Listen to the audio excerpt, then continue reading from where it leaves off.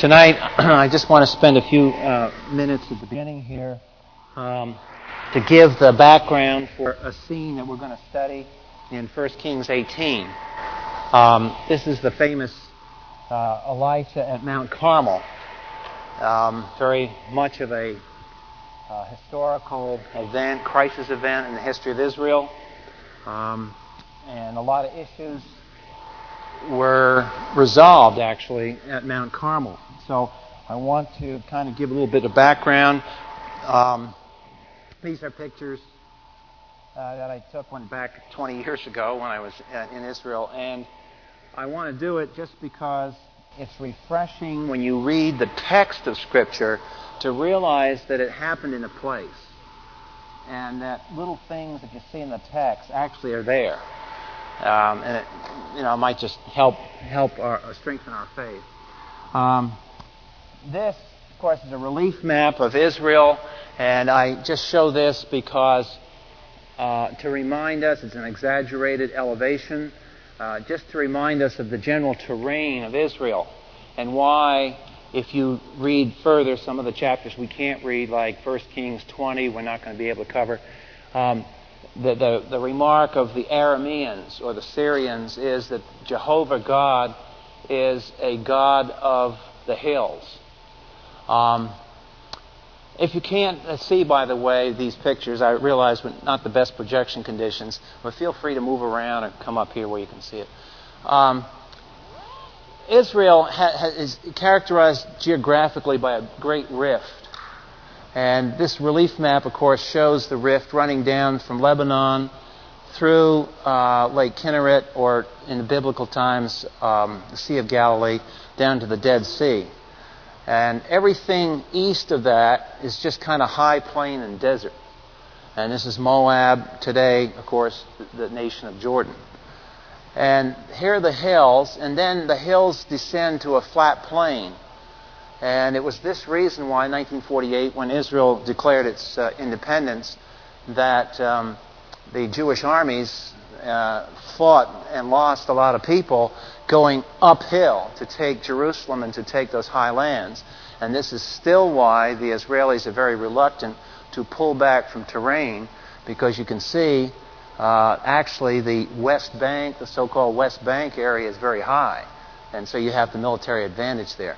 But for our purposes tonight, we're concerned with this little perturbation of land that sticks out here just north of Caesarea, and up in here is the modern city of Haifa. So this little jut of land is the Carmel Range, and north of that is Medigo and the so-called Valley of Medigo.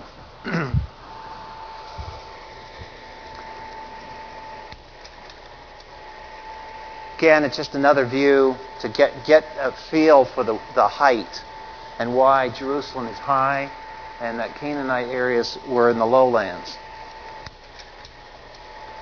This is a map. Unfortunately, it's cut off on the bottom, so we can't look at that very well. Okay, this is looking on Mount Carmel, where this thing took place. Gives you the idea that it is a mountain and it's high. And in the text, you'll see that Elijah says, he goes up to the mountain, he makes a comment, I can see the clouds coming that are going to bring the rain from the Mediterranean. And when I was there, I tried to take a shot. The range extends all the way out to the sea. This is the Mediterranean. So even though right now on this part of the range we're not actually on the ocean, that close to the ocean, you can see the Mediterranean Sea off in the distance. And so when Elijah makes this comment in the text, he can see the clouds coming in. That's probably near where he was standing when he said that. This looks west to the city of Haifa, and clearly you can see the water there. So again, notice the height. It's a pretty high place for that area of the world. Now we're moving more north, and I'm going to show you northeast and east-northeast from this land, this area. You can see here part of a you can see some trees growing in a little windy path, and that you can guess that's a river, or it looks like a brook to me, but they call it a river. And that is the river Kishon. And that features in the story because the blood of the prophet is going to go down through the Kishon River. It's a drain off from that range, but it's very small by our standards. And this looks further east, and down in that's that valley of Medigo, the so-called Valley of Army, the place where the armies in the future are supposed to gather together. That is a great valley. There's plenty of room to maneuver there. And you'll notice it's completely flat. This is another shot pretty close to where Elisha did his thing, but looking directly down. And it just kind of, again, gives you a sense of where chapter 18 of 1 Kings took place. Here's the river Kishon after you come off the range. Now we're down in the valley looking back at the range. This is the height of Mount Carmel, the Carmel Range. It's not one mountain, it's the mountains of Carmel. So this gives you an idea of how high they looked. And this is the little brook they call the river of Kishon. And this little tell is another city that is mentioned in 18, featured also in chapter 21, 22. This is the tell on which was built the city of Jezreel. And it's in that valley. This location is on this road. And some of these roads, by the way, are still on the biblical roads. They just kept on building the road on top of the road on top of the road. But that particular place, you'll read in the text where Elijah ran before the chariot of Ahab. Well, that's about, I think when we drove that, we figured out it was about 23 miles. So when it says he ran before the chariot in 1 Kings 18, and then in 1 Kings 19 he's tired and depressed, you can kind of get sort of a reason that he basically ran the Boston Marathon here. Okay, I think that gives... Yeah, that'll be all for the slideshow here for a while. And we'll go into the text. If you turn to 1 Kings 18 while we're disposing of this thing.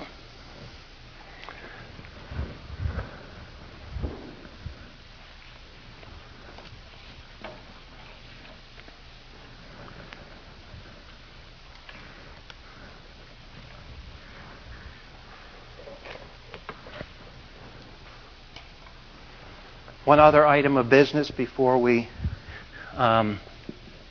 proceed too far in the lesson tonight. We wanted to congratulate certain individuals. Half a century.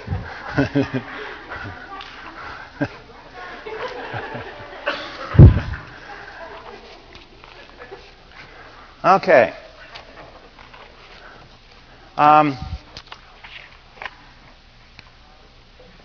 Let's look at where we've come and how we get into this 18th chapter. Our whole approach on Thursday nights has been to go from chapter or key event to key event. And we've gone through the key event, the Exodus, and the conquest and settlement, which was a cluster of events. And that's what we're really working with here in Kings. We're another one of these clusters. The golden era of Solomon, we looked at that. That was the high point of the kingdom. Then we are looking at the decline of the kingdom, and we're in particular looking at the division of the kingdom. We've said that in the division of the kingdom, you had the rejection of the Davidic dynasty. That was number one. And that happened in Solomon Rehoboam's day with Jeroboam. Then Jeroboam no sooner got to the throne in the north, and he rejected the entire temple, rejected the priesthood, rejected the calendar, and basically set up a man-made religion with a biblical vocabulary. I mentioned that last thing, with a biblical vocabulary, because when Ahab comes to the throne, there's no pretense at a biblical vocabulary. By this time, God himself has been officially removed as the great king of the nation. That's what's happening. He married the daughter of a king in Tyre and Sidon who was one of the great proponents in the ancient world for Canaanite religion. He had survived the conquest and settlement, and most of these the tradition of Canaanite religion had gone north into what is now Lebanon. And so this is where Jezebel comes from. Her father is king and he is priest, and she was raised as the daughter of a king and a priest, and she behaved as a daughter of a king and a priest because she carried on her father's agenda. So we'll see a little bit about that tonight. Before we get to 1 Kings 18, though, if you'll turn to page 25 in the notes, I mentioned that the stories that we're looking at have to be seen in the light of the Mosaic Law. The prophets are not social reformers. That's the kind of stuff that you get in a liberal classroom somewhere. But that's not biblical. The prophets are men who acted as, you might say, prosecuting attorneys for God. They were men who brought a fresh word of God, because keep in mind, the Bible was being written in that day. And who were the writers putting all this history together? It was the prophets. So the men that you see who are the prophets they are adding to what the Levites taught the Torah, the first 5 books. The prophets added to those books. Now, they dared not add to the books promiscuously. They went to the books as the word of the Lord came to them. Last Thursday night, we went over the 2 tests of a prophet. Let's review. How could you tell a false prophet? Number 1 test was that the teaching of the false prophet conflicted with the Torah. There was a theological conflict going on between the so-called prophet and Moses. And the important fact in test number 1 is that it didn't matter whether the guy impressed you with his miracles.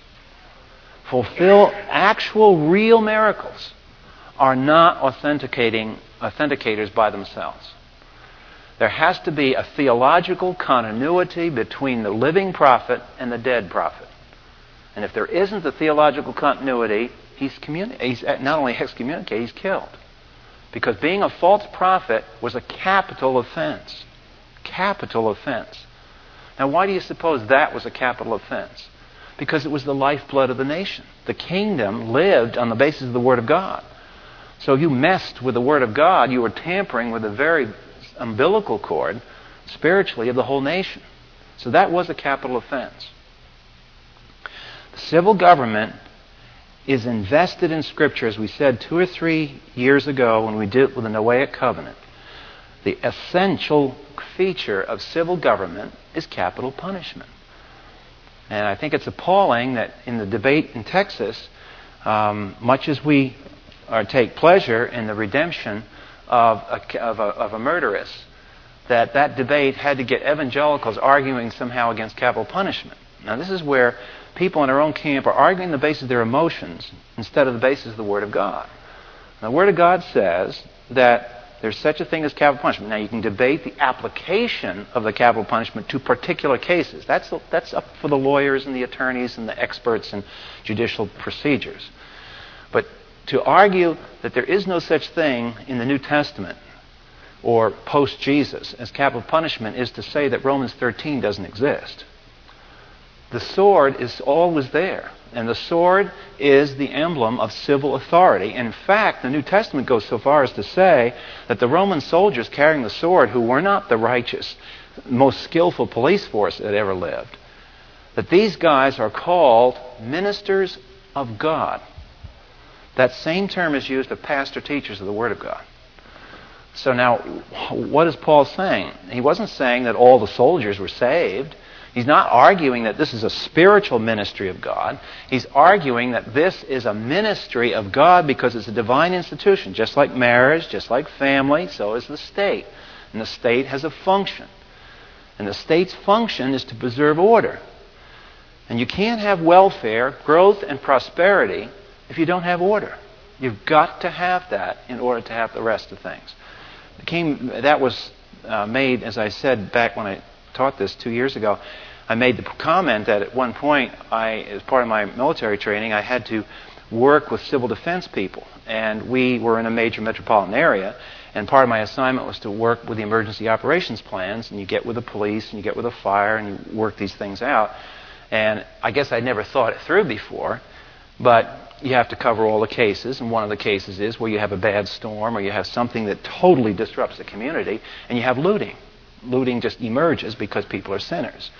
So the first function, in spite of that, you may have fire, you may have all kinds of injuries and everything else. Ambulances and fire people can't work if there's not order. So the first people that have to be in there are the police.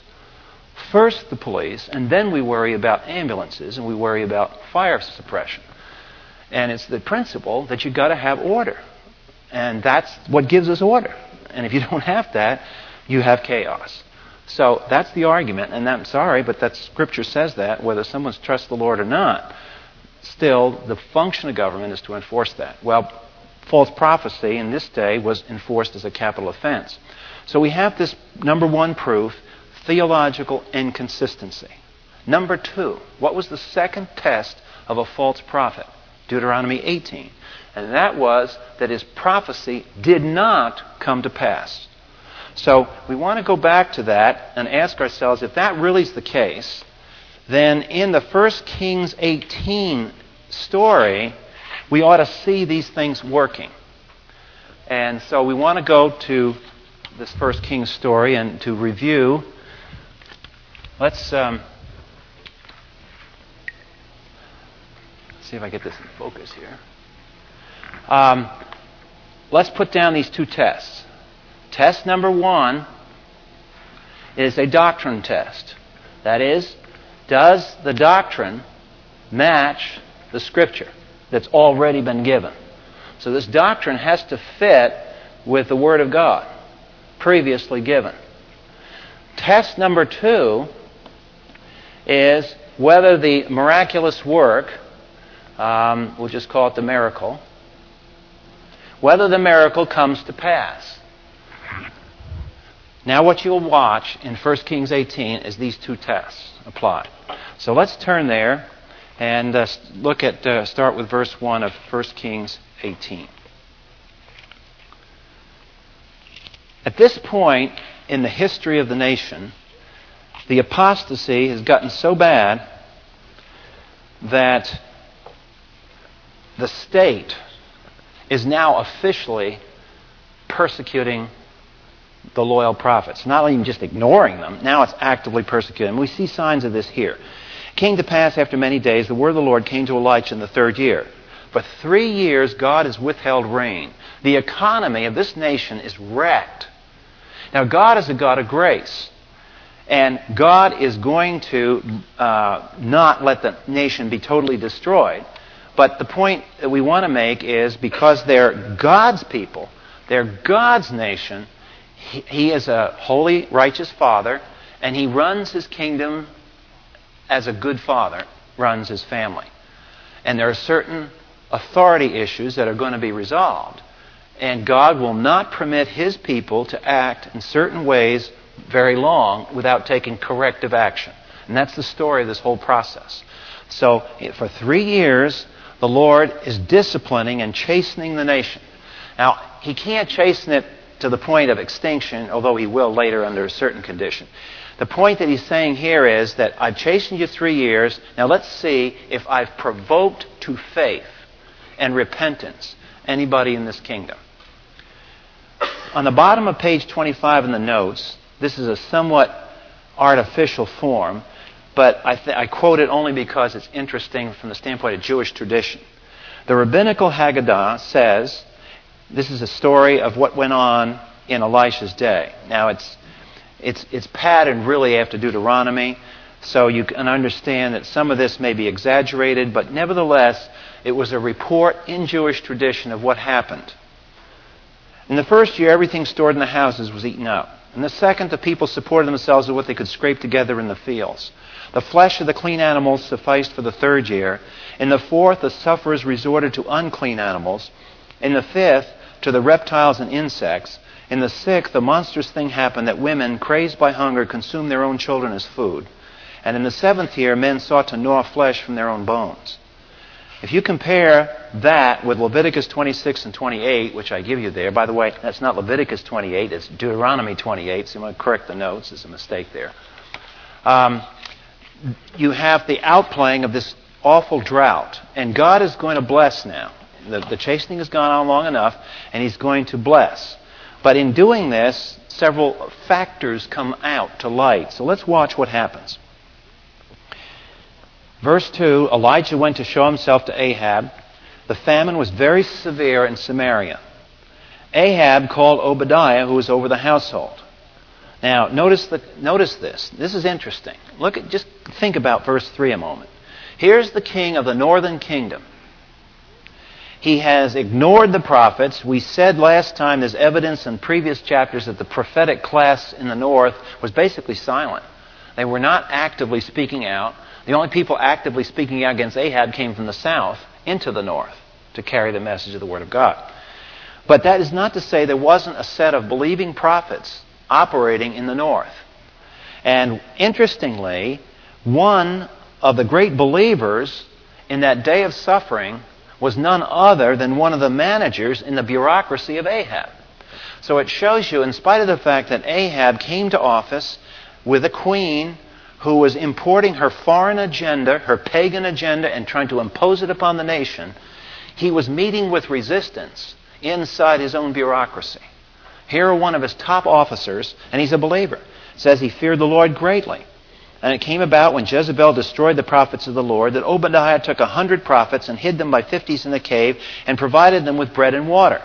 Then said Ahab to Obadiah, "Go through the land to all the springs of the water of the valleys. Perhaps we'll find grass to keep the horses and mules alive." And so they go out to survey it.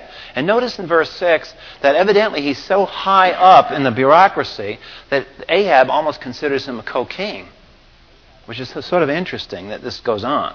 All the while Jezebel's out to kill these guys. And the story goes on in verses 7 on through verse 16 to show you that how he meets Elijah. And now he gets afraid that if he goes back and he tells Ahab he's met Elijah, now Ahab's going to get mad at him because he was supposed to have cleaned all these people out, and he doesn't. And Elisha says, verse 17, one of the great meetings. This wouldn't be a great one for a film. And it came about when Ahab saw Elijah that Ahab said to him, "Is this you, troubler of Israel?" Now see, things weren't too friendly at this point because the prophets were considered as a threat to the unity of the country. Let's think through, why is that? Why were the prophets and the believers in the northern kingdom considered a threat by Ahab? Well, what had Ahab inherited from Jeroboam? A foreign religion. A man-made religion. Why was that religion there? Because they held to a two-kingdom, two-religion doctrine. In other words, God said, let the nation be divided into north and south, but it will be unified by common adherence to the Word of God. These men were afraid of their political insecurity, and so what they decided to do was make, if it was going to be two kingdoms, it would be two faiths. And by Ahab's time, it came to be two gods. So this is time for a confrontation. And we're going to see these two tests now applied on Mount Carmel, where you saw in those pictures. He says, Elisha came to the people. By the way, in verse 19, he had told him to gather me to all Israel at Mount Carmel. So now he wants a gathering of the people. So whatever this refutation is going to be, he's calling men and women to come from all over the northern kingdom to witness this. This is going to be quite the gathering. This is not a small group of people. These are thousands of people in the northern kingdom that have come because an issue has to be decided. Are we or are we not people of the kingdom of God?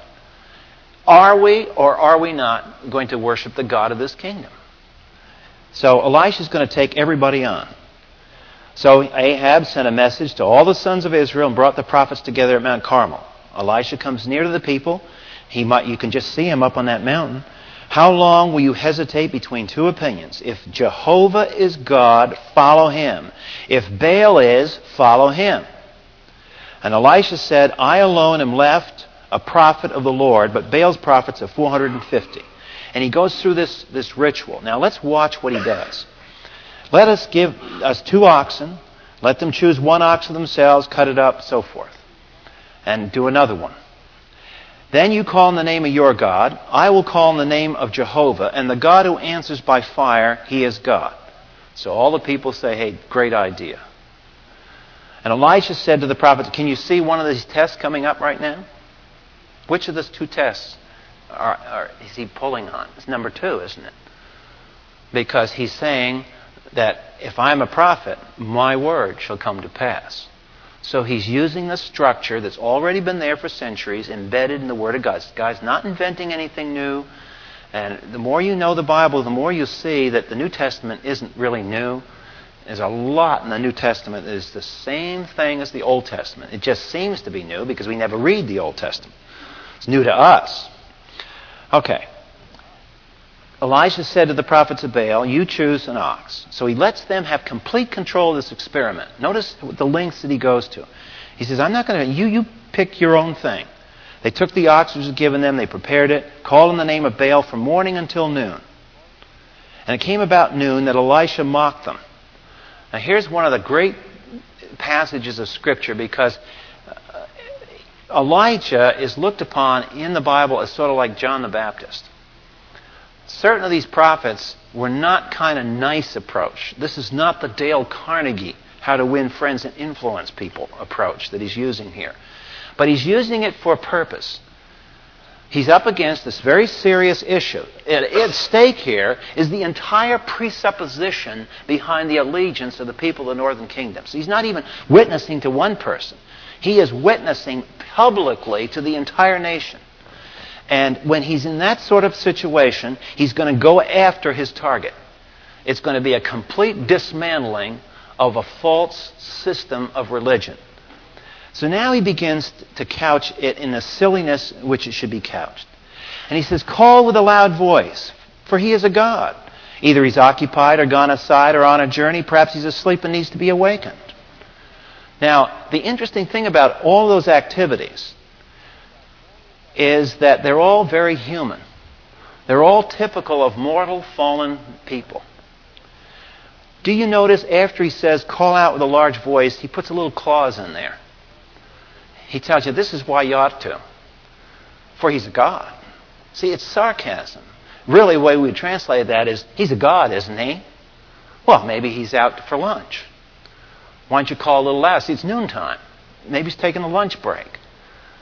And so he does this, and he's able to project his voice over so thousands and thousands of people are hearing him.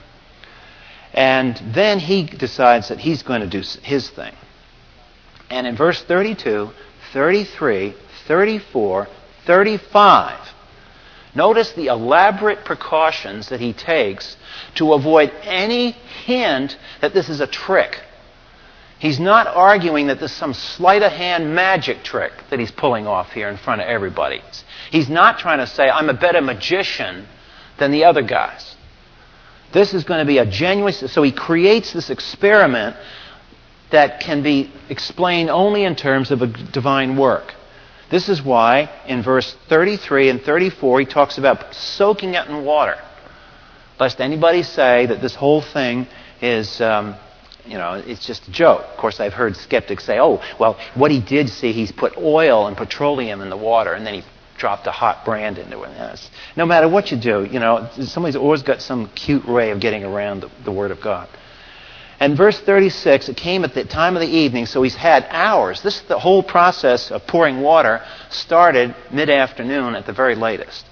So we're talking 3 or 4 hours of soaking in this water before this whole thing starts. And of course, dramatically, he's waiting for the sun to start setting, to lower the skylight down. So when God answers with fire, it's going to be very clear what he's doing. Now, we said there's 2 tests for a false prophet, not 1. Test number 2 was that the prophecy will come to pass. Test number 1 is what? Doctrinal consistency. What do you notice him doing in verse 36? Notice the basis of his prayer and things he omits from the prayer. This is one of the great prayers of Scripture. It came about at the time of the offering of the evening sacrifice. He came and he said, O Jehovah. Let's break this prayer up and see what he's doing. O Jehovah, the God of Abraham, Isaac, and Israel, or Jacob. Now, immediately, when you just stop right there. With that title, what does he have in his head that we studied 2 years ago, or a year ago? One of the great covenants. Abrahamic covenant. Remember what the Abrahamic covenant did?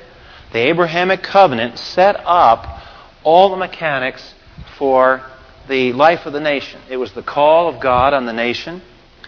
The Abrahamic covenant was the election covenant. It teaches us justification by faith. It teaches us the whole issue of election. And it teaches us what faith looks like. And it's these elements that are the foundation of Israel. Notice what he doesn't refer to in here. In this prayer of verse 36, he's not mentioning Mount Sinai. He's not mentioning the law code.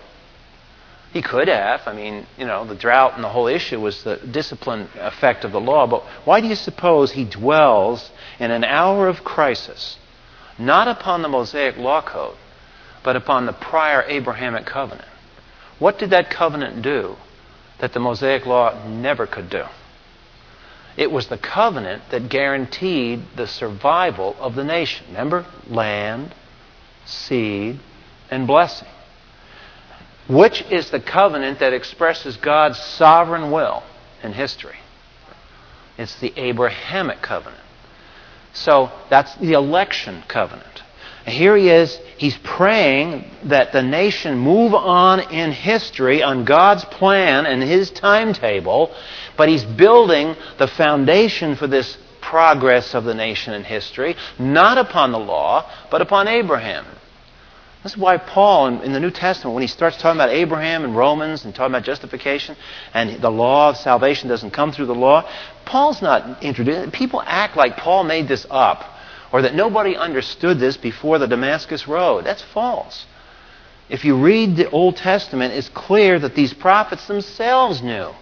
It wasn't the law itself that gave you the power. You had to have a personal relationship with the God of the law. And the code word, when you see that, is circumcised heart. That's the Old Testament term that corresponds in the New Testament to our term regeneration. They had something parallel to what we call regeneration. They called it circumcision of the heart.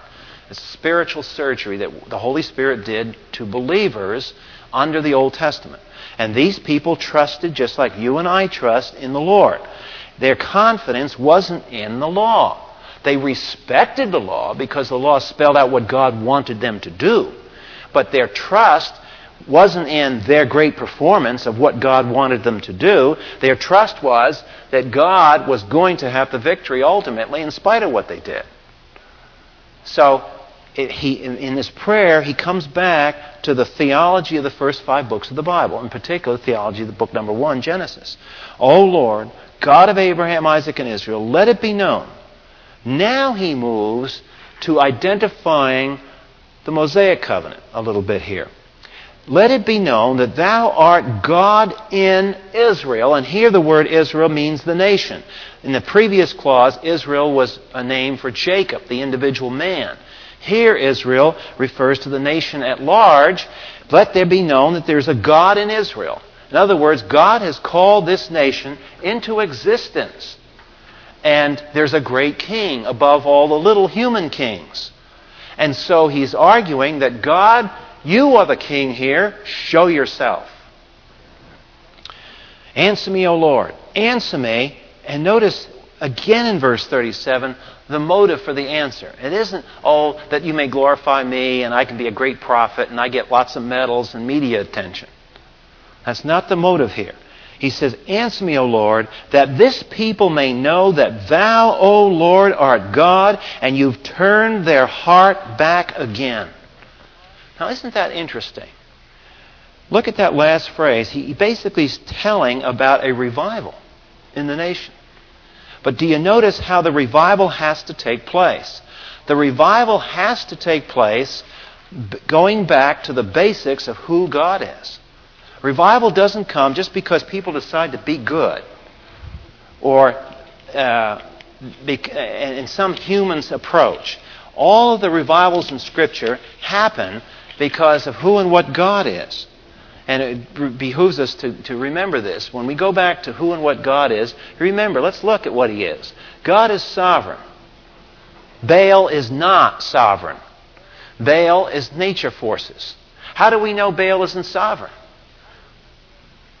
They've been talking to him for 3 hours, and nothing happens. So either he's deaf, he's not there, in which case he's not omnipresent, or he can't pull it off. So notice what Elisha's really doing is he's going over and reminding the people of these attributes that God has. He has love, He is omniscient, He is omnipotent, He is omnipresent, immutable, eternal, and all the other attributes. That's who God is. And what he's arguing for is, in revival, what is prominent is who God is, not what people are doing. Whether doing this, rolling down the aisle, whether raising their hands. All this is just human response, and it can take a variety of forms based on individual personalities.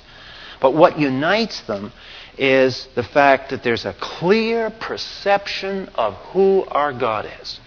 And if that perception is clear, then the whole issue of sin is clear. Because I can't perceive God like this and just stand casually in His presence. If that is clear, that takes care of the sin issue. Don't have to deal with the details of that, because we don't deal with it, but you can't get spiritual conviction of sin by looking at it horizontally as a social problem. And looking at this, this sin is so bad over here because this, and this. And people despise somebody that does that. Well, ultimately, remember what we said in Psalm 51? What did David say when he sinned? Adultery and murder. And he said, against thee and thee only have I sinned. I've done wrong against people, but I sin against God. And in that psalm, the psalm of confession, that was the key issue. Not what he'd done to Bathsheba, not what he'd done with Uriah, even though he had done those things. It's not making light of that. It's simply saying you can never get back to God looking horizontally. You have to get back to God looking vertically. And when we're fleeing from God in our sin and we're out of fellowship, we don't want to come back to fellowship. I mean, come on, we've all gone through that. The last thing on your heart is you kind of know you ought to. But right now you're going to enjoy it while it lasts. And what has to happen? God has to speak through circumstances, other people, and say, yoo-hoo, wake up somehow. And what is Elisha doing on Mount Carmel to the nation at large right now? This is a wake-up call. That's what it is. And what he's arguing for is that a national revival at this point in Israel's history can occur, O Lord, if you will show yourself. May not last for more than 50 years or 15 years, but there could be a great revival here, God, if you would just show yourself. Now, I'm, taking my reputation at Lance. I'm standing up here alone. I got 450 to 1 odds here. And I'm trusting you to come through. And so, verse 38, good story. It always has a great end. God comes through. And notice, he comes through not only the fire, the wood, the stones, and the dust, but it licked up the water that was in the trench. It was so hot, it took the water off. And then in verse 39, obviously the response, and the people say, oh, he is God, he is God. Now in verse 40, let's go back to our first point, these tests. What were these tests for? To convict the false prophet. What did we say was the punishment for a false prophet? Capital punishment. What do you see being administered right here? Seize the prophets of Baal. Do not let one of them escape. They seized them. Elisha brought them down to the brook Kishon, which is that little thing you saw there in the pictures, and he slew them there. Probably messed it up pretty well. Elisha said to Ahab, go up, eat and drink, for there's a sound of roar of heavy shower. Ahab went up to eat and drink. Elisha went to the top of Carmel. He crouched down on the earth, put his face between his knees. He said to his servant, go up now and look toward the sea. And he went 7 times. He's going up on the height of that mountain that you saw, looking out over what is now the city of Haifa, looking out into the Mediterranean. Just that picture I showed you. Now in verse 44, the report comes back. Here come the clouds. And so he says to Ahab, go prepare your chariot, go down so the heavy shower does not stop you.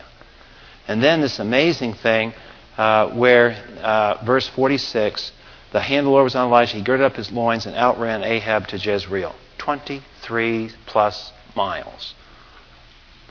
And so that's one of the two incidents we want to get through tonight. The incident of Carmel. Again, review. What did the incident of Carmel do? It blasted the apostasy right at its very core by assaulting the nature of the idol. He took it on. He didn't waste time on peripherals. Well, we don't believe the false prophets because they wear their cloaks differently than we do. Or they part their hair differently, or some other thing. That wasn't the issue. The issue was, which God do they worship? What is their central presupposition? Is it grounded on the Word of God, or is it the Word of men? That's the issue. And that's the issue we call the people back to. Now, there's so many incidents in this book, and we're only going to show you one more in this cycle of Elijah. It's a quick one, 1 Kings 21. Because there's another consequence of false religion and false prophecy. Whenever you have the Word of man and you have the Word of God demeaned, put aside, and not taken seriously, it creates a vacuum. And into that vacuum will come the Word of man and the authority of man. And inevitably in history, when the Word of God gets weak, the state becomes strong. In the bad sense. The state becomes a superpower because God isn't there, the Word of God isn't there, now the state becomes the arbiter absolutely of what's right and what's wrong, knowledge of good and evil. The state becomes God walking on earth. So, in chapter 21, we have an incident that shows that. Verse 2, Ahab spoke to Naboth, saying, give me your vineyard, that I may have it for a garden, because it's close beside my palace, and I'll give you a better vineyard, if you will like, and I will give you the price of it in money. Now that's very analogous to something the state does today. If the state wants to run a Route 24 through your backyard, they have a doctrine in which they can do that. You realize that when you own property, you do not, in the pagan lands, including our land, you do not have absolute title to the property under your feet. There's a legal term that lawyers have called eminent domain. And eminent domain is a doctrine that says the state can take what it wants to, whether you own it or not. Usually it's not phrased quite so bluntly as that.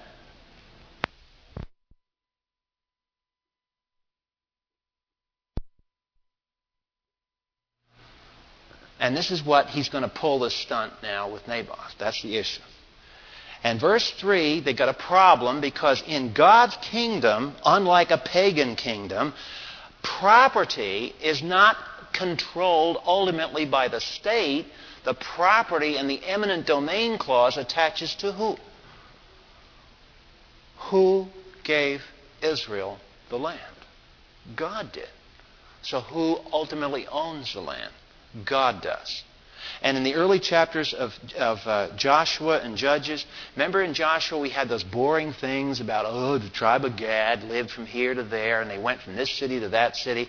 For crying out loud, can't we get in some good stuff? Why do we have to go through all this stuff? Remember we said there was a reason for that. That was the real estate deeds of the families of those tribes. That God gave the land, He gave the deed as the owner of that land to the people. Now, really, a powerful spiritual truth comes out of all this. So follow my reasoning. The land was ultimately given by God to tribes, not to the king. 1 Samuel 8, remember that passage? What did he say? You get a king, and what is he going to do? He's going to take your land. See? All right. There was no such thing as eminent domain inside the boundaries of the kingdom of God. Because God has eminent domain. And that's why in the psalm, when you read the psalm, O Lord, you own the cattle on 1,000 hills, that's not just poetry. God owns them because by virtue of His creation, and secondly, by virtue of His redemption. So the land is completely God's. And so Naboth says to Ahab, God forbid me that I should give you, and he uses a very precise word in verse 3, God forbid that I should give you the inheritance of my fathers. What he's arguing for is that the title to the land was given to his family by God. Now, this gives you a tremendous view, if you think about it for a minute, of the tremendous freedom that the kingdom of God gave people. God gave freedom like the man has never seen. We have never, ever, including our own country, ever had absolute ownership of property like this. Never. We don't now, and we never will. But here, the families possessed an eternal title to that land because God gave it to them. Well, Naboth isn't going to do it because he's hot man on the block now. So he came back. Now, this is an interesting character study. He comes back and he pouts, sullen and vexed because of the word that Naboth the Jezreelite spoke to him. He said, I won't give you the inheritance of my father. So he lay down in his bed and he turned away his face and he ate no food. Poor boy. He's having a pity party here. And along came Jezebel. How is it that your spirit is so sullen? You're not eating food.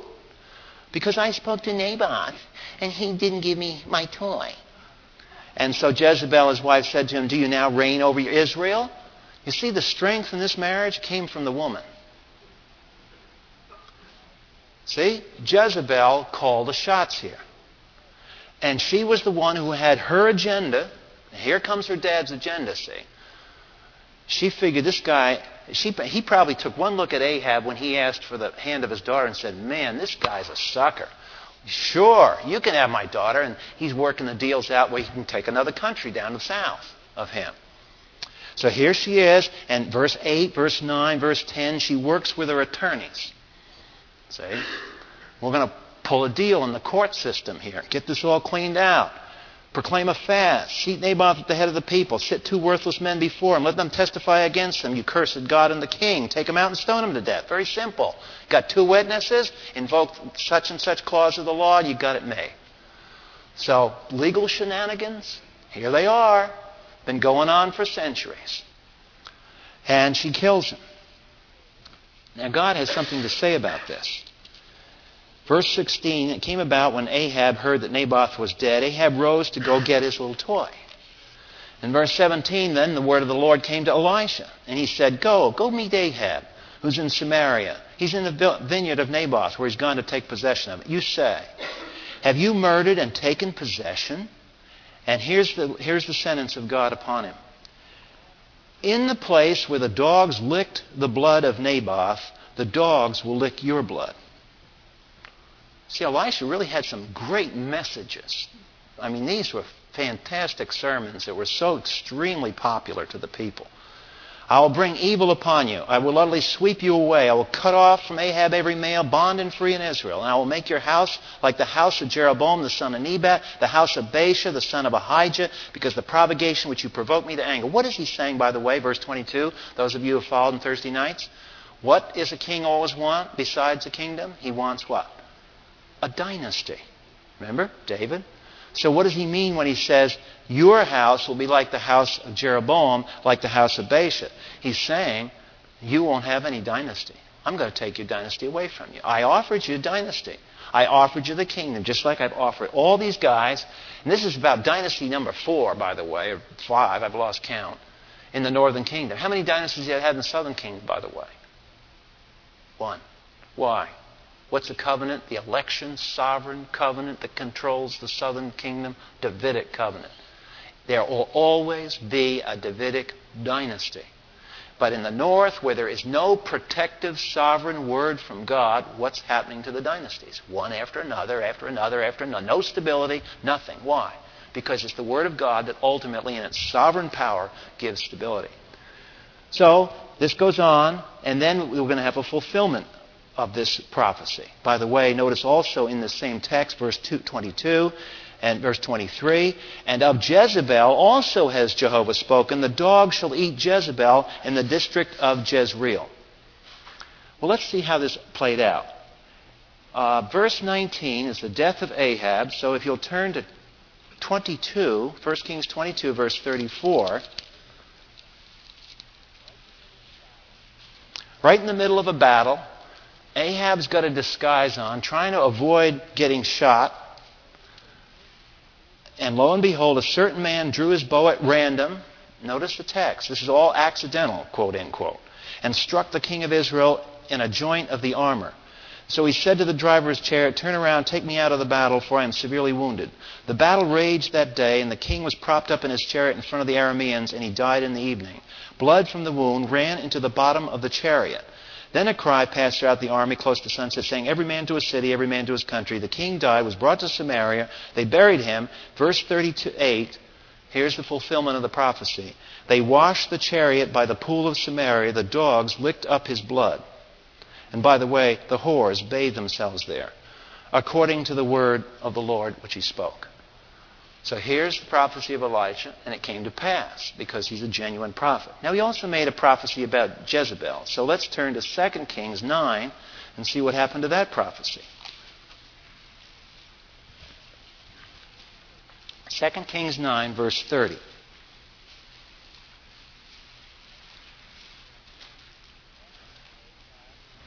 After Ahab, there's another man who ascends the throne who is kind of God's cleanup man in the north for a while. His name is Jehu. Verse 30, Jehu came to Jezreel. Jezebel heard of it. She painted her eyes, adorned her head, and looked out the window. And Jehu entered the gate and said, "Is it well, Zimri, your master's murderer?" Then he lifted up his face to the window and he said, "Who is on my side? Who?" 2 or 3 officials looked down up and he said, "Throw her down." So they threw her down, and some of her blood was sprinkled on the wall on the horses, and he trampled her underfoot. When he came in, he ate and drank, and he said, "See now, this cursed woman, and bury her. She's a king's daughter." And they went to bury her, but they found no more of her than the skull and the feet and the palms of her hands. They therefore returned and told him, and he said, "This is the word of the Lord which he spoke by Elisha. In the property of Jezreel, the dogs shall eat the flesh of Jezebel." So that's how God took care of that little problem in his kingdom. Nasty stuff, isn't it?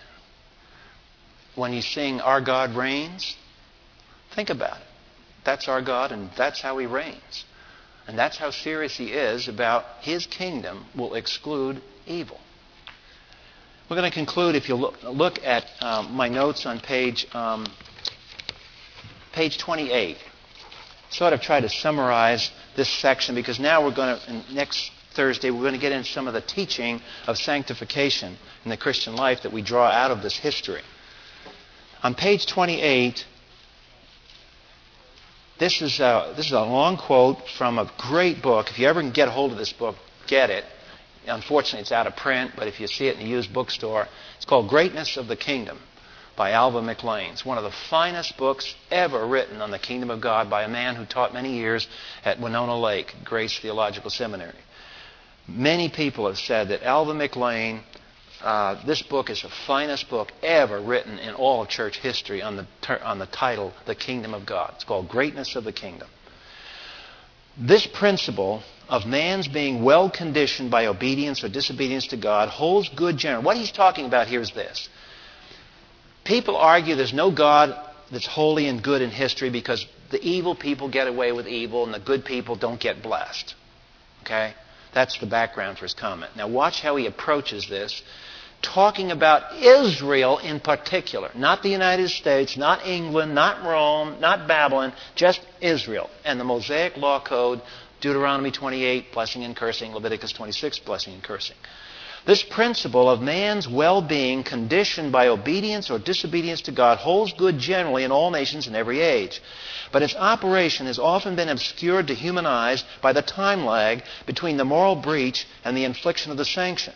While it is always true that the nation which has sown the wind shall also reap the whirlwind, the harvest is generally and mercifully long delayed. And for this very reason, men often fail to see the causal connection. Furthermore, in the general history of nations, the divine penalties are inflicted through secondary causes behind the veil of providential control. So it's masked. For these reasons, the skeptical have been able to question the existence of any divinely ordained moral government in human history. The Lord's own people at times have been greatly troubled and perplexed by the problem. But in the case of the nation Israel in her mediatorial kingdom of history, which is his term from Moses in 1400 to the fall in 586. So those two dates mark that mediatorial kingdom, 1400 to 586. But in the case of the nation of Israel in her mediatorial kingdom of history, the moral government of Jehovah was not only declared at Sinai, but was confirmed spectacularly in the recorded history of that kingdom by means of divine sanctions immediately imposed. Underline it. Immediately imposed. No time lags. That's the difference between the dispensation of Israel and the dispensation of the church today. God doesn't work that way today. But He did here. Divine sanctions immediately imposed. And these sanctions were generally supernatural, either by the withdrawal of the promised supernatural protection from ordinary hazards of human life in a fallen world, or by the positive infliction of supernatural punishment.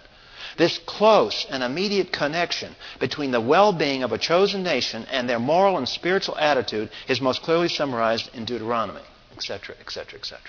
So that's the parting big picture of this phase of history that we're looking at. We're looking at God's chastening, God's disciplining within the household of faith, within His nation. Why? Because He's chosen that nation to be a nation that will ultimately be separated from evil.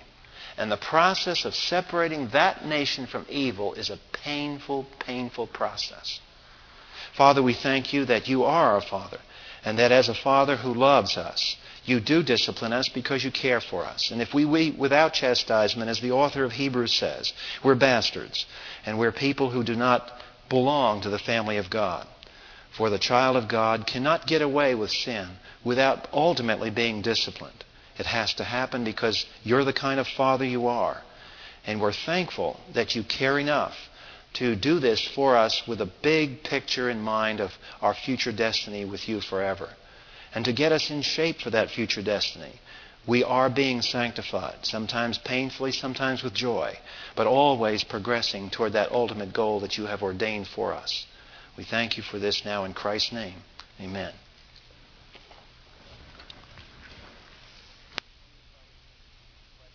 If anybody has any questions, we'll entertain them.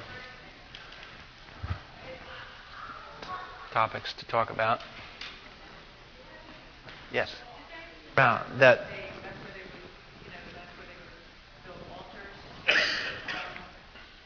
High places is a code word almost in the Old Testament for apostasy. And it's because people had a memory, I believe, either of Ararat and Eden or both. And that you see the tendency in pagan architecture to the pyramid and the tower. Everybody wants to get up. Everybody wants to elevate the idea of the scale of being and the idea that they can become like God Most High. So when God speaks, it's on a mountain, usually. Like here you saw Carmel, and if you notice in the pictures, one reason why I show you the pictures is clearly that Carmel range dominates the landscape. There's no higher land than that. Jerusalem is high. Mount Sinai is high. Even in the New Testament, where does Jesus give His key sermon?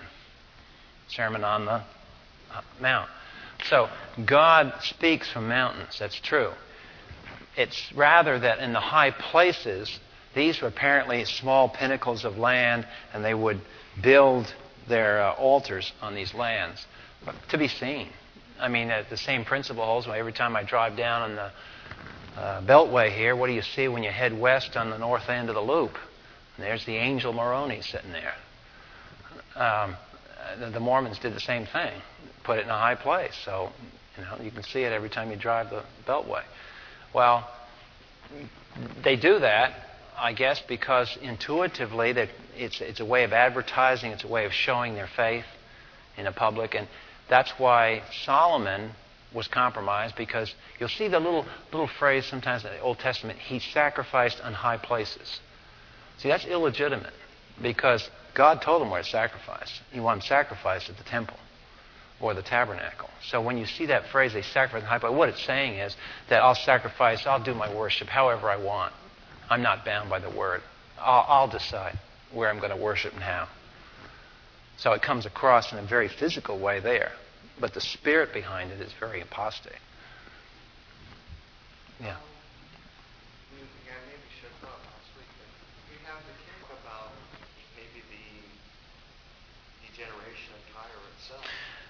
I'm not aware of any way. The question is about the degeneration at Tyre, because earlier Hiram of Tyre was a friend of David and Solomon's, and then you have this idiot Ithbaal there.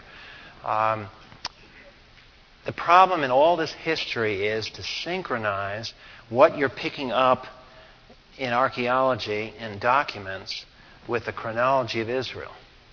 And you're always perennially fighting this problem of trying to sync it. So I am not aware, even that problem aside,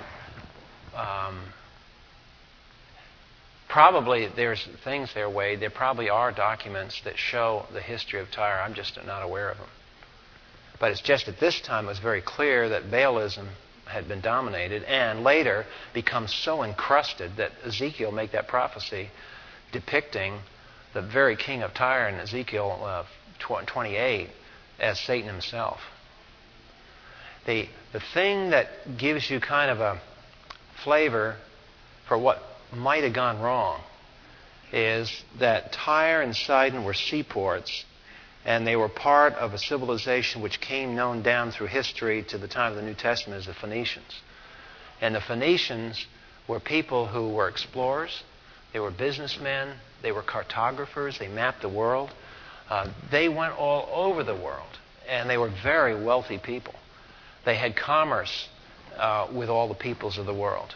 And the interesting idea of him being a Satan figure in Ezekiel 28 is that he's doing what Babylon does in the book of Revelation. Babylon, you've had business relations with all the kingdoms of the world. So it's a world commerce type thing.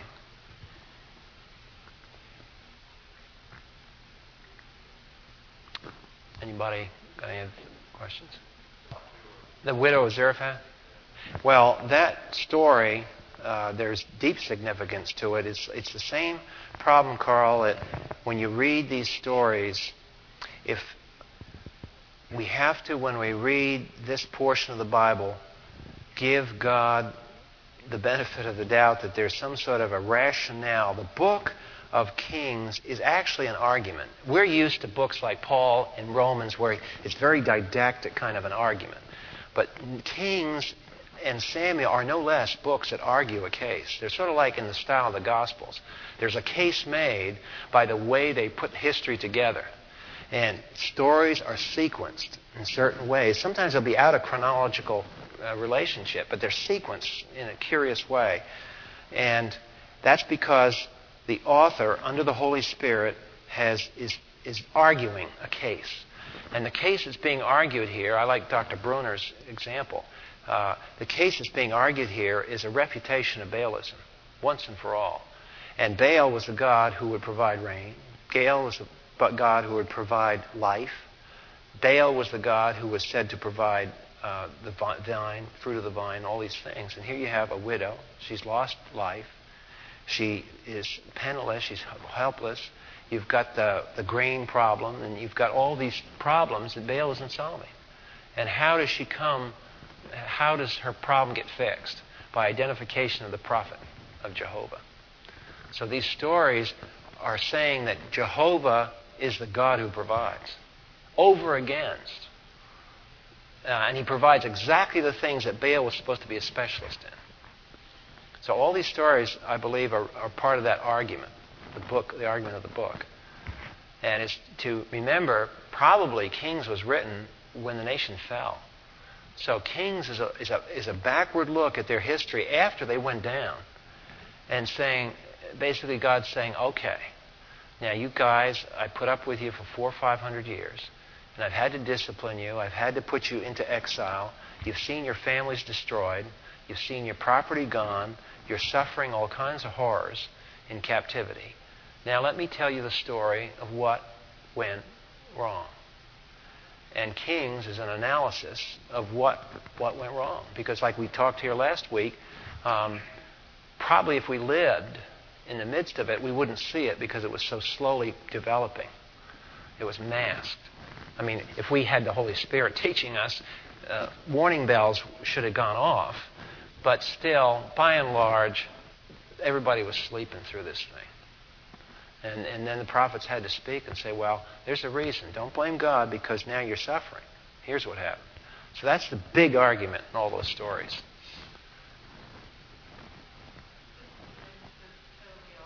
I am not equipped to answer that question because I haven't studied that to my satisfaction. But there's reasons for it. Dan wasn't the slickest tribe that ever walked the face of the earth. I know that from the Old Testament history because they were the ones that started this. I mean, half the cult was right on their home territory. But I'm not sure because I'm just not that much of a student in that area. So I can't answer that. Anything else? Okay, well, next week... Oh, yes. Jesus refers to almost every book of the Bible at some point in his ministry. And this particular area, Jesus talks about Elisha several places. Now, he doesn't, to my knowledge, he doesn't speak with specifics about Mount Carmel incident that happened here, that we talked about tonight. But certainly Elisha is well known to Jesus. In fact, he makes the problematic statement that really has you wondering. He says, "O Israel, if you had accepted me, then John the Baptist was Elijah."